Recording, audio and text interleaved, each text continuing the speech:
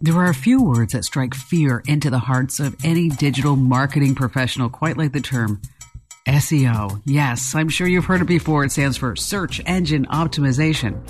It's the deep secret that stands between you and tons of website traffic.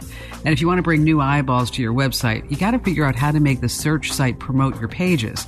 In today's episode of Tech You Should Know, you're going to learn insider secrets you won't get anywhere else. And if you follow today's tips, you could add thousands, maybe even millions of new viewers to your site. Imagine a herd of buffalo running straight into your website. Except they're people engaging with your content. Maybe they're buying things, they're watching videos, responding to your ads. Sounds great, doesn't it? Now, before we move forward, we have to cover the basics. Simply put, SEO just means how easy it is for Google to find and to use your website. And I say Google because 90% of searches are done through Google's search engine. So here's how the search engines work. When you type something into Google, the search site just scours the web for pages that match exactly what you're looking for. The engine arranges the results in this really neat little catalog. Think of it as an index in the back of a book. In the blink of an eye, you get a list of search results. That page you come across has been meticulously arranged. So let's go over it. At the very top, you're going to find ads. Right below those are paid links. You'll see what's called a knowledge graph. This is Google's way of saying, hey, look at me, I'm pretty smart, I found the answer. It's a small box with text pulling in a result that Google sees as the best answer for whatever you wanted to search for, your query. Next comes the important part. Those are the organic results. And that's exactly where you need to pay the most attention. These are results from the web that show up on the front page. Now, these are not paid ads. The people who created these pages didn't have to pay their way to the front of the line. They took total advantage of SEO. That just means they did a great job of telling Google that their content matches the search better than any other page on the entire internet. If you create online content, SEO is critical. You need to know how to get to that front page. Now remember, SEO is the language that you use to communicate with the search engine. It's you saying, hey, you know that topic that people look for? Well, look at me. Give me a gold star because I have the perfect article for them. So please put me on the front page. Yes, hugs and kisses, Kim. It is so important to be on the front page of the Google search site. Nobody hardly ever clicks to get to the second page. As a matter of fact, Google found that people are so resistant to clicking on the second search page that had to create an easily accessible box for related questions. That's right. Yeah, that's why it's critical that you get your articles, all your content on the front page of Google. Otherwise, your potential readers may never find your site. Now, here's a fact that might just blow you away. The top 3 organic results get over 70% of all the clicks. So even if you are on the front page, you could be losing eyeballs in the results above yours. So by now, I hope I've made it clear to you that it's just super important to make sure that your website pops up on the front page of a search result. But how do you even get to that point? It's simple. You've got to improve your SEO game. Now, this can be difficult to do. Sometimes it can feel like black magic. I mean, you've got to find the perfect combination of words to use. And it's so easy to feel overwhelmed, like there's a big secret that you're missing out on. Well, you're in luck. In today's episode, we're going to simplify SEO. I'm so excited for this. We're bringing in Steve Weedman. He's an SEO expert who's worked with tons of brands. Think Applebee's, IHOP, Skechers, and a lot more. He knows how to launch a brand online, plus how to make any web page a Google magnet that will drive millions in revenue straight to your business if you're lucky. If you work online, this podcast is an absolute must listen. You're going to learn everything you need to know about driving clicks. We're going to share specific strategies you can start using today. So stick around and stay tuned. After this podcast, you are going to be a search engine master.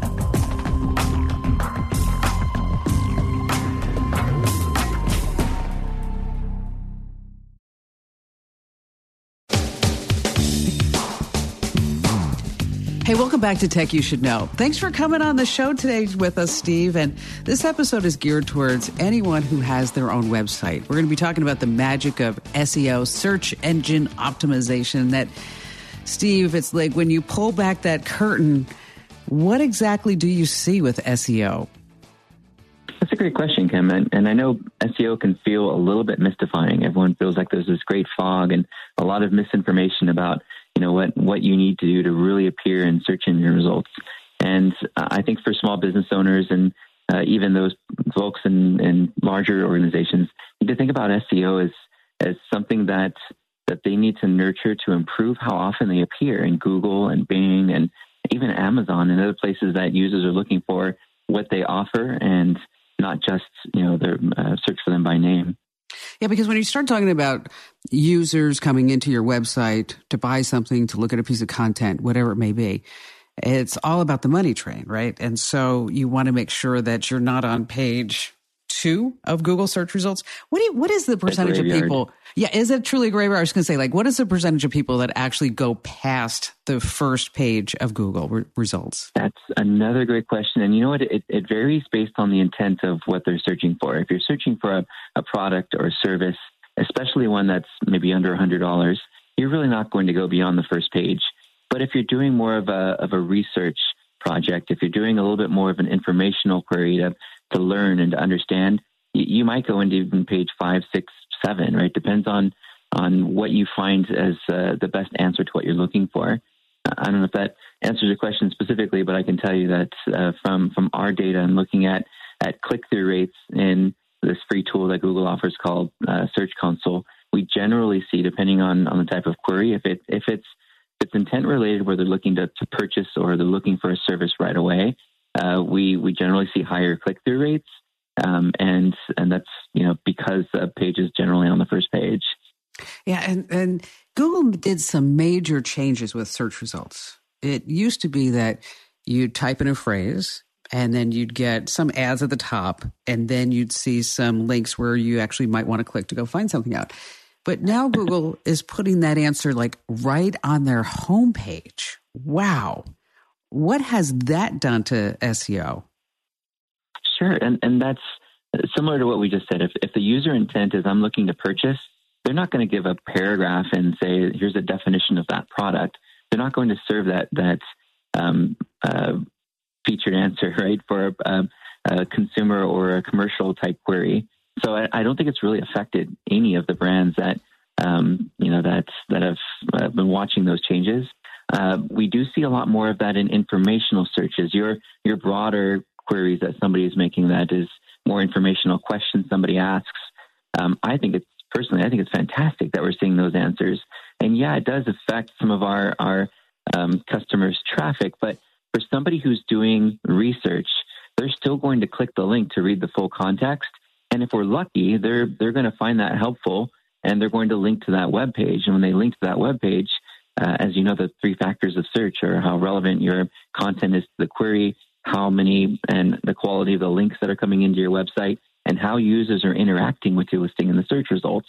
Well, criteria 2 there, when we're talking about how websites link to you, by having great content that shows up in the search results, yeah, you're not going to get as much traffic from those people looking for a short answer. But for those really doing research, you're still going to appear, you're still going to get clicked on, and you're hopefully still going to earn some links that'll boost your keyword rankings. So overall, for the sites that matter, we really haven't seen a negative impact to that. In fact, some of those featured answers are now showing up on voice searches. So we're seeing as users are untethering themselves from their phone and using Alexa and Google, and they're starting to hear our answers now on voice queries, and we're getting some great brand awareness out of it. Yeah, and that is so fascinating to me, the whole voice-activated search and the results. But let's stick with just websites for just a little bit longer. Sure. A lot of people think, well, I have to write this really long piece of content in order to get picked up by Google as a relevant source. Is there a magical length to a blog post that is is it 500 words, 700 words, or is it a mixture of images? Is there a formula that, so to speak, that people should follow? I believe there are focal points that the writer should follow, but in terms of keyword density and keyword length or text length and things like that, that's really 2005 SEO, right?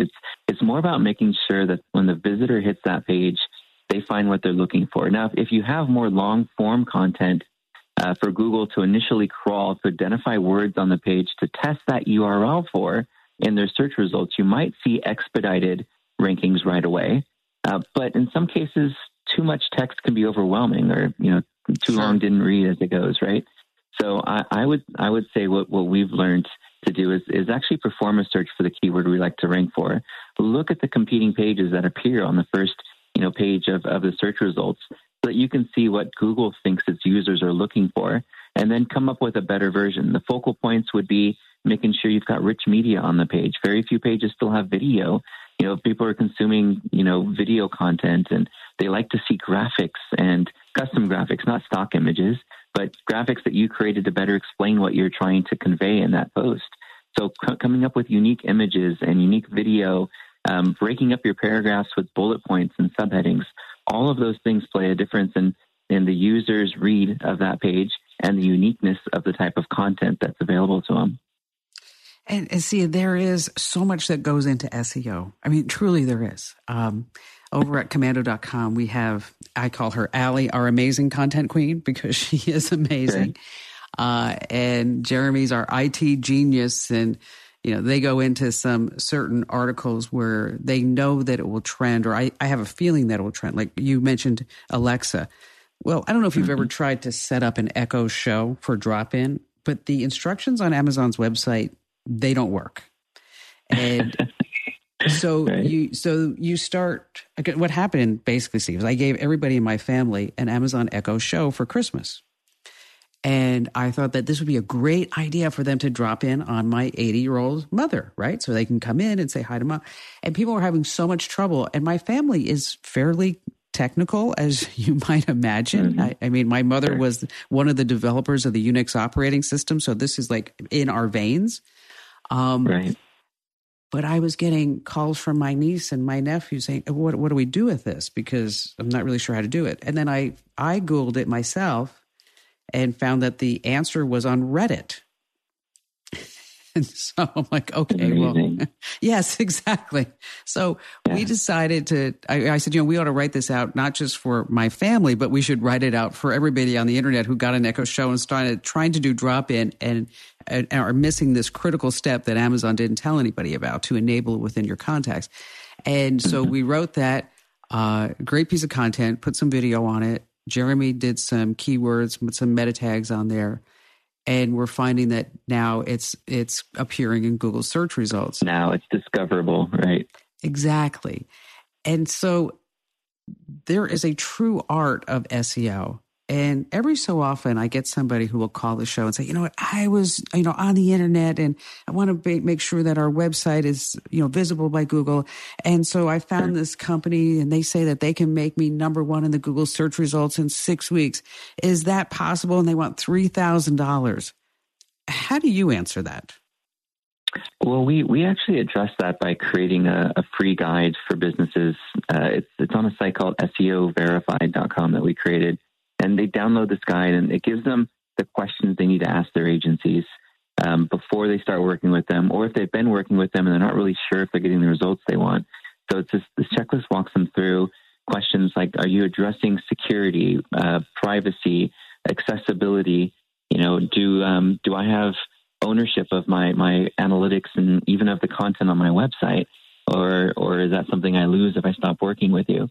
So there's a lot of really helpful tips in that guide to help them through that process. But really what the business owners should be looking for as they start to think about search engine optimization is, what words do I need to appear for?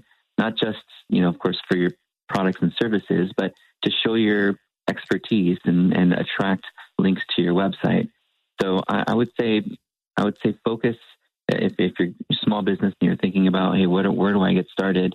Look at these areas. Number one is going to be technology.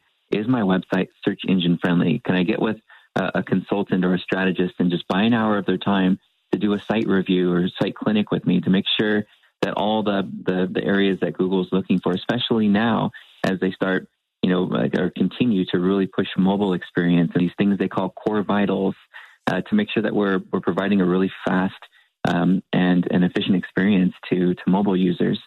So get that technology part done. Two is look at our content. what are the pages that we're trying to appear and what words are we trying to appear for?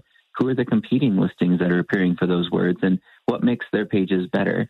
And then 3, where are our competitors earning links and getting mentioned, and where are people curating their content? Pull that information together. There's tons of tools you could use from SEMrush and Ahrefs, and find out really where your industry seems to get visibility, not just for SEO, but for referral traffic and brand awareness. And if you're focusing on all 3 of those areas every month, if you're challenging your marketing team and saying, how are we improving our technical SEO? How did we improve it last month? How did we improve our content? These core 20 pages that drive the most traffic when we look at our web analytics.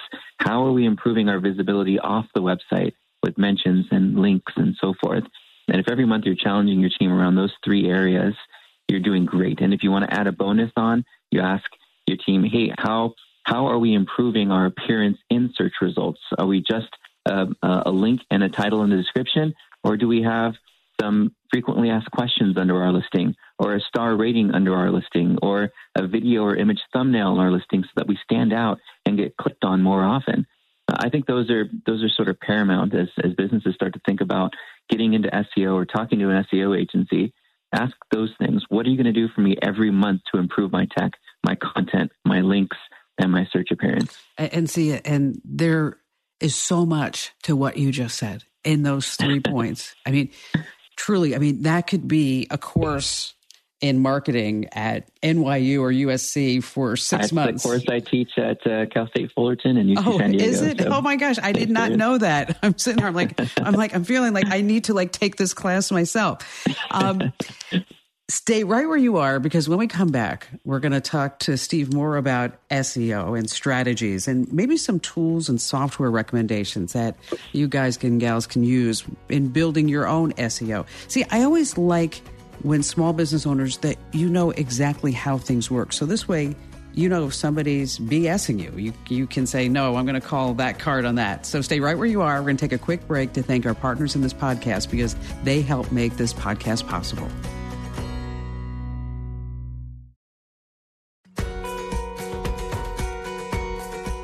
Hey, welcome back to Tech You Should Know. We're talking about search engine optimization. And Steve, you just gave a whole primer about SEO and these 3 points. It may have been a little overwhelming for the average Joe who's saying, okay, where do I even start? Is there one essential thing that every small business owner with a website should know and do at this very moment? Well, at this moment, these are different times, right? It's not 2019 where we're all dealing with a lot of things. I think the way that the best advice I can give to business owners right now with the shift in search behavior and how people are looking for more online solutions than walking down the street and going to a brick and mortar store. I mean, if you think about it, the front doors are closed in a lot of businesses, and there's not enough delivery requests going out the back doors. Restaurants are closing, some permanently. Small businesses are really struggling. So what we've seen from an SEO standpoint and how businesses can respond and adapt to that, and something that they can do for SEO right away, I would say the first thing is just letting customers know when they get to the website how they're addressing the pandemic and respectively safety measures, because that'll affect search appearance. When somebody clicks on your listing and they go to your website and it looks the same as it did in 2019, they think, whoa, either this place is closed or they just are ignoring the pandemic. Next thing is really adding content to the website that address the shift in how consumers are searching. So if your customers are looking for delivery, takeout, car side, curbside, catering, do you have content on your website to satisfy those? Are you emphasizing those terms in some of your headings and subheadings on pages where somebody might be looking for breakfast delivery and so forth? Do you offer outdoor seating, patio seating? Do you have something to accommodate those folks that are looking for a place they can still go eat outside? If so, make sure that content is available on your website. And even better, Google and Yelp have both really stepped up their game to help businesses through this time. They've allowed for new fields for businesses to put into the search results so that users know right away whether or not they're open and what their ever-changing hours are, whether they offer delivery or a service business, online consultations. I would say, adding photos of the staff and the team members in masks, cleaning tables and counters and so forth. All of those things right now can benefit SEO because you're helping users know that you're putting your business in a position to handle your business during a pandemic. And I think that would be at the forefront of any SEO strategy that I'm doing right now. That's all good for if you're a restaurant, but what if you're not a restaurant? Right. So the pictures and the images and so forth are still equally as important. I see a lot of attorneys using billboards where they're wearing a mask, and trying that out just so that they're telling consumers, hey, we know what's going on. We're with you. We support you. We're doing all the right things. For businesses that are just kind of getting into SEO, they do a search. If they're a brick and mortar, whether they're a restaurant or a tax attorney, they're going to see on a mobile device that the first three listings are generally, ads, maps, and then organic results.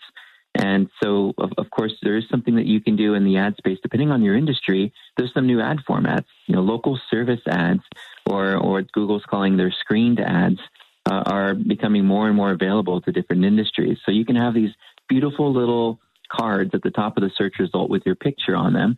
Instead of just the map pack, now you can have listings above that on the paid side of things.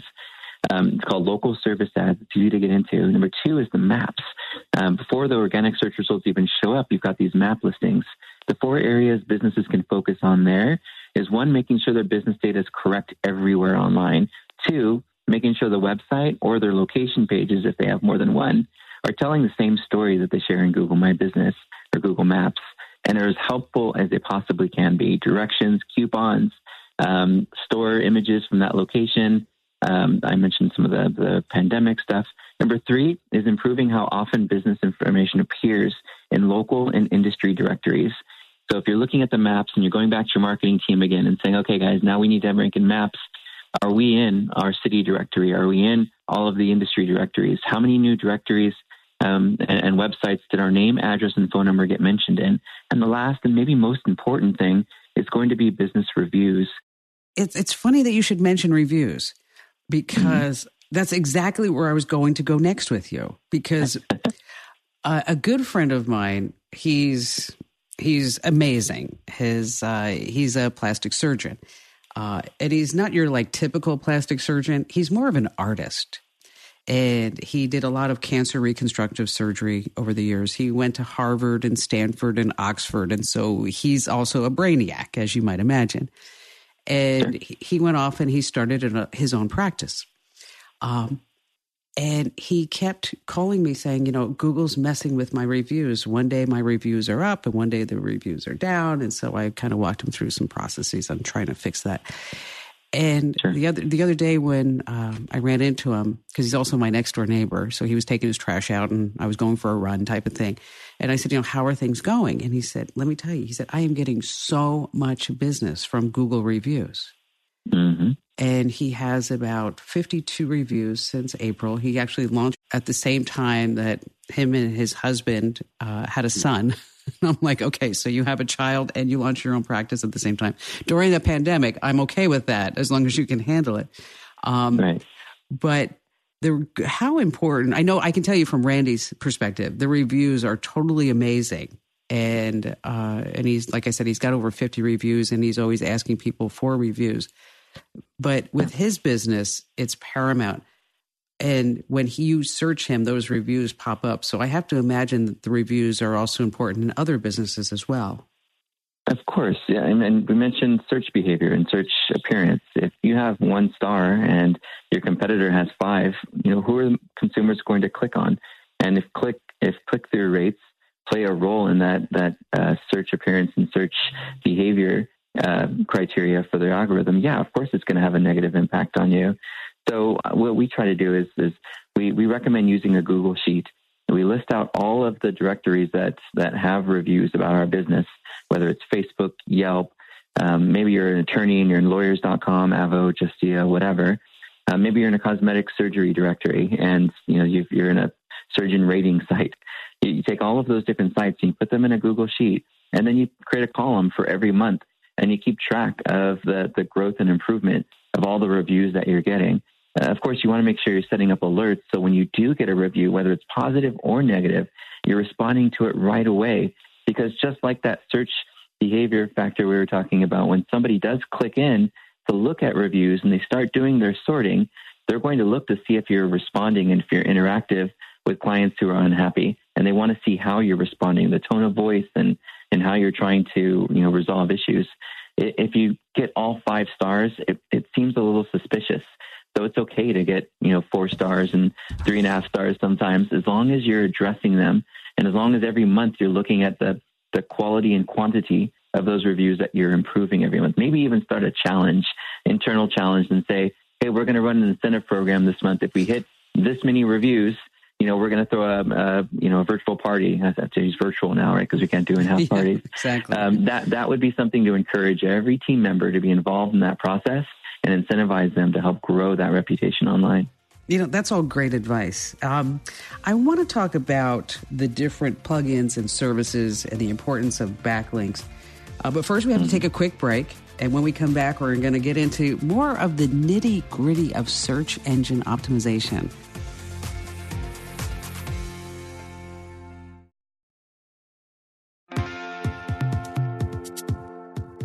Hey, welcome back to Tech You Should Know. It's a podcast where we delve into one particular topic so that at the end of it, you're maybe not quite an expert, but you know a lot more than you did before you actually started this podcast. And we've been talking about search engine optimization. And so, Steve, we went through a lot of these specifics. How effective are the different plugins and services for someone who doesn't know much about SEO?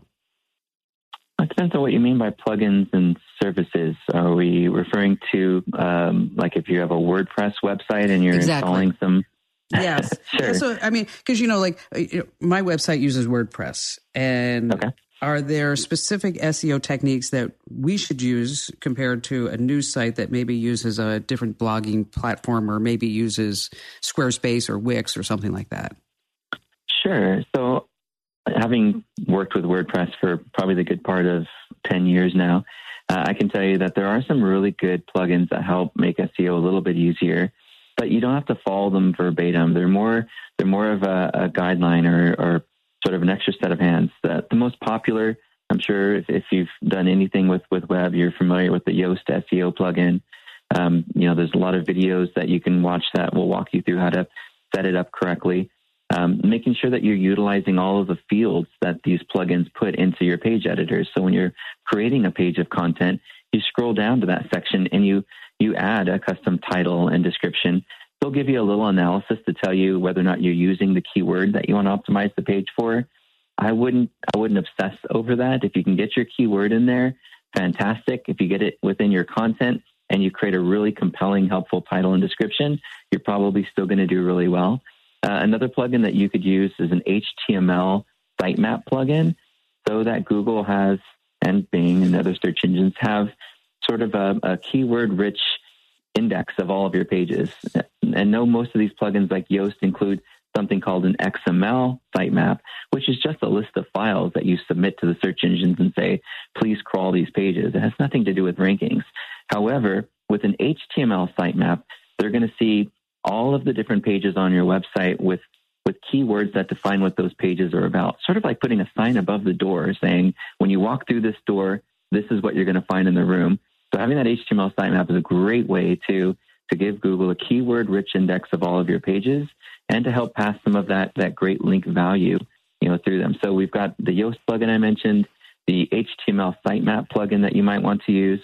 And as we start getting more serious about page speed, you might look at more caching tools like W3 Total Cache. Then there's, there's a number of them. You can go to the plugin library and look for caching and speed optimization. Services that you could use that would really speed up your website. I'm using StackPath quite a lot now. I'm finding my clients using StackPath. It's a content delivery network. So instead of your website having to travel across the country from your web server to the visitor's computer, instead it's going to serve the most local file from the local cloud server in the area where your user is at, a cached version of it anyway. So it allows for your site to load much faster than it would if you didn't have it. Another one would be Cloudflare. You know, before we leave the speed, that is so important. How fast your website loads. What is your like baseline on how fast a page should load? Sure. Well, it's a variable based on the user intent. If I'm looking, for art gallery content, I know the page is going to take a while to load because it's high quality imagery. But if I'm looking for a fast answer to a problem, I'm probably not going to wait for a page to load more than 3 seconds. Gary Iles of Google, the trends analyst, did some research and told us at a summit a few years back that most users don't wait more than 2 seconds. They need 2 seconds to find what they need and they leave.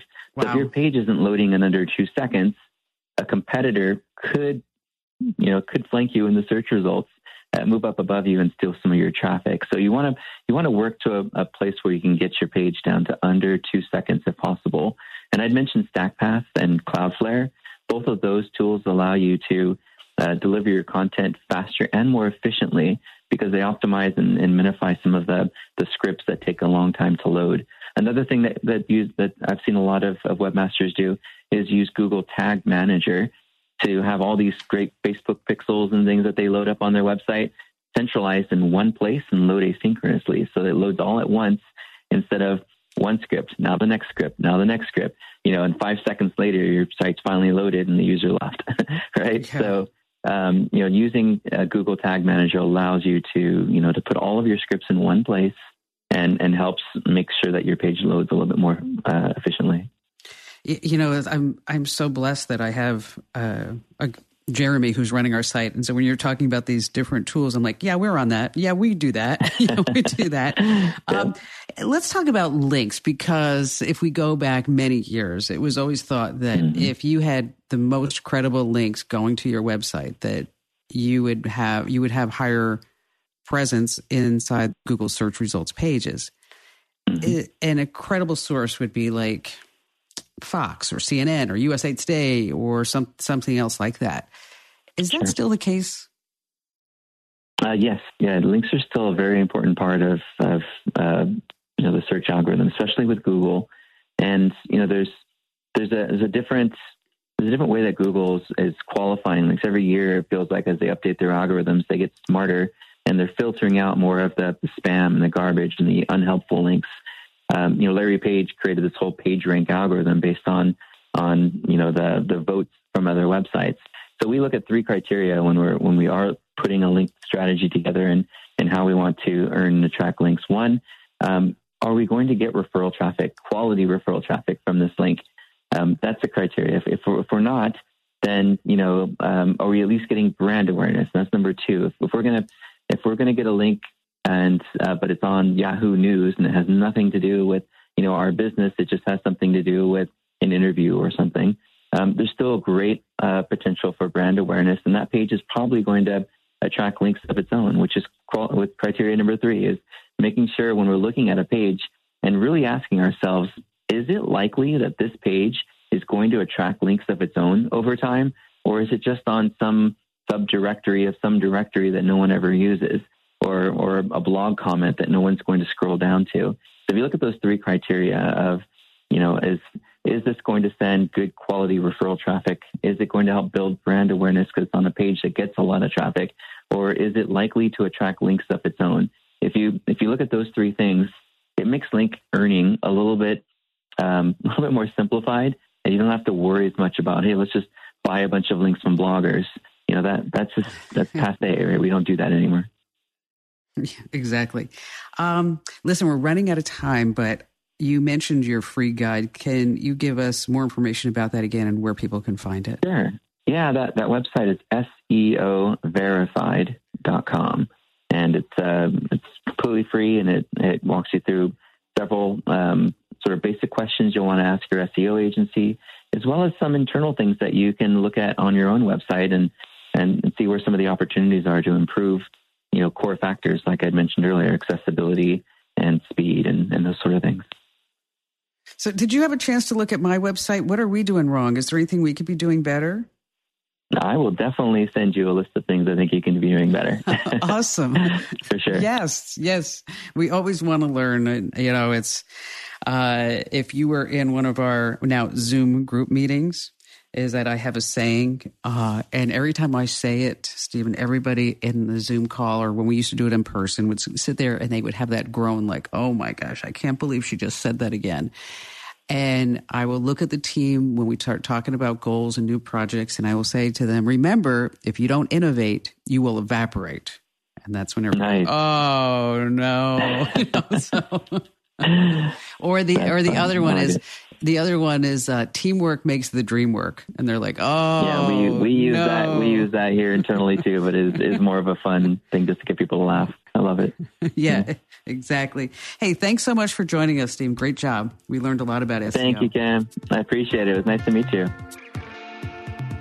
So you've learned all about SEO. Hopefully now you feel confident to go ahead and start attracting new visitors. But don't forget, above all else, you have to prioritize relevancy. What's that? Well, Google uses over 200 factors to determine what's relevant to each search. Yeah, it pulls in a ton of data from your site as well as your competitor's site, all to find the best results. Well, now that you've learned how to tweak your pages to become relevant to Google searches, let me tell you about one other thing to look out for. You also want to be useful. Think about the experience a person has when they go to your page. How easy is it for them to find the answer to the question that they just Googled? I mean, most people won't stick around if they can't find the answer easily, so make sure you don't bury the lead. Potential readers want an answer quickly, and if you don't give it to them, they're going to click away and give their time and money to the next website. But you can fix this by improving your pages. The bottom line, you need to make sure that your online content is simple for people to read and understand. Drop the purple prose. Let me give you an example. Think of online recipes. You Google a dinner recipe, you click on a link. Have you ever searched for the instructions only to find the 6-paragraph biography? So annoying. Instead of just giving me the ingredients and the instructions, they write down this whole dissertation about their day and how they love this recipe because they used to make it with their mom back in Romania or wherever it was. It's super common to do this. Why? Because it gives them more advertising space, but it kills your experience as a reader. I mean, be honest. When you see the writer talk about their favorite childhood dinosaur and their happy memories with a tuna casserole, are you really going to stick around, or you just switch to a site that actually gives you what you need? I know I've done that. When I'm in the kitchen, I want to find a recipe quickly. And if you don't cough up the goods, I'm gone. Now, apply this same idea to your business. You want to make sure that your readers are getting what they want immediately. And hopefully with today's podcast, you're going to be able to give your readers what they need. Plus, by applying the techniques that we taught you, you can now attract more readers than ever before. So, are you ready for a new army of eyeballs to boost traffic to your site? I bet you are. And thanks so much for listening to today's podcast. And I also want to thank our expert, Steve Weidman, for popping in today and sharing his expertise. We all learned a lot. And I also got to give a big shout out to the mighty Mike James. He's truly a master of all trades, the wizard behind the curtain who keeps the show's magic alive. And thanks also to Serena O'Sullivan, who gets a big gold star for scripting this podcast. Well, I'm about to check out my own site. I know I have some SEO work to do. I know that. And just a quick reminder, this is not the Kim Komando radio show podcast. To get that, just head over to getkim.com. Once again, that's getkim.com. I'm Kim Komando, SEOing out.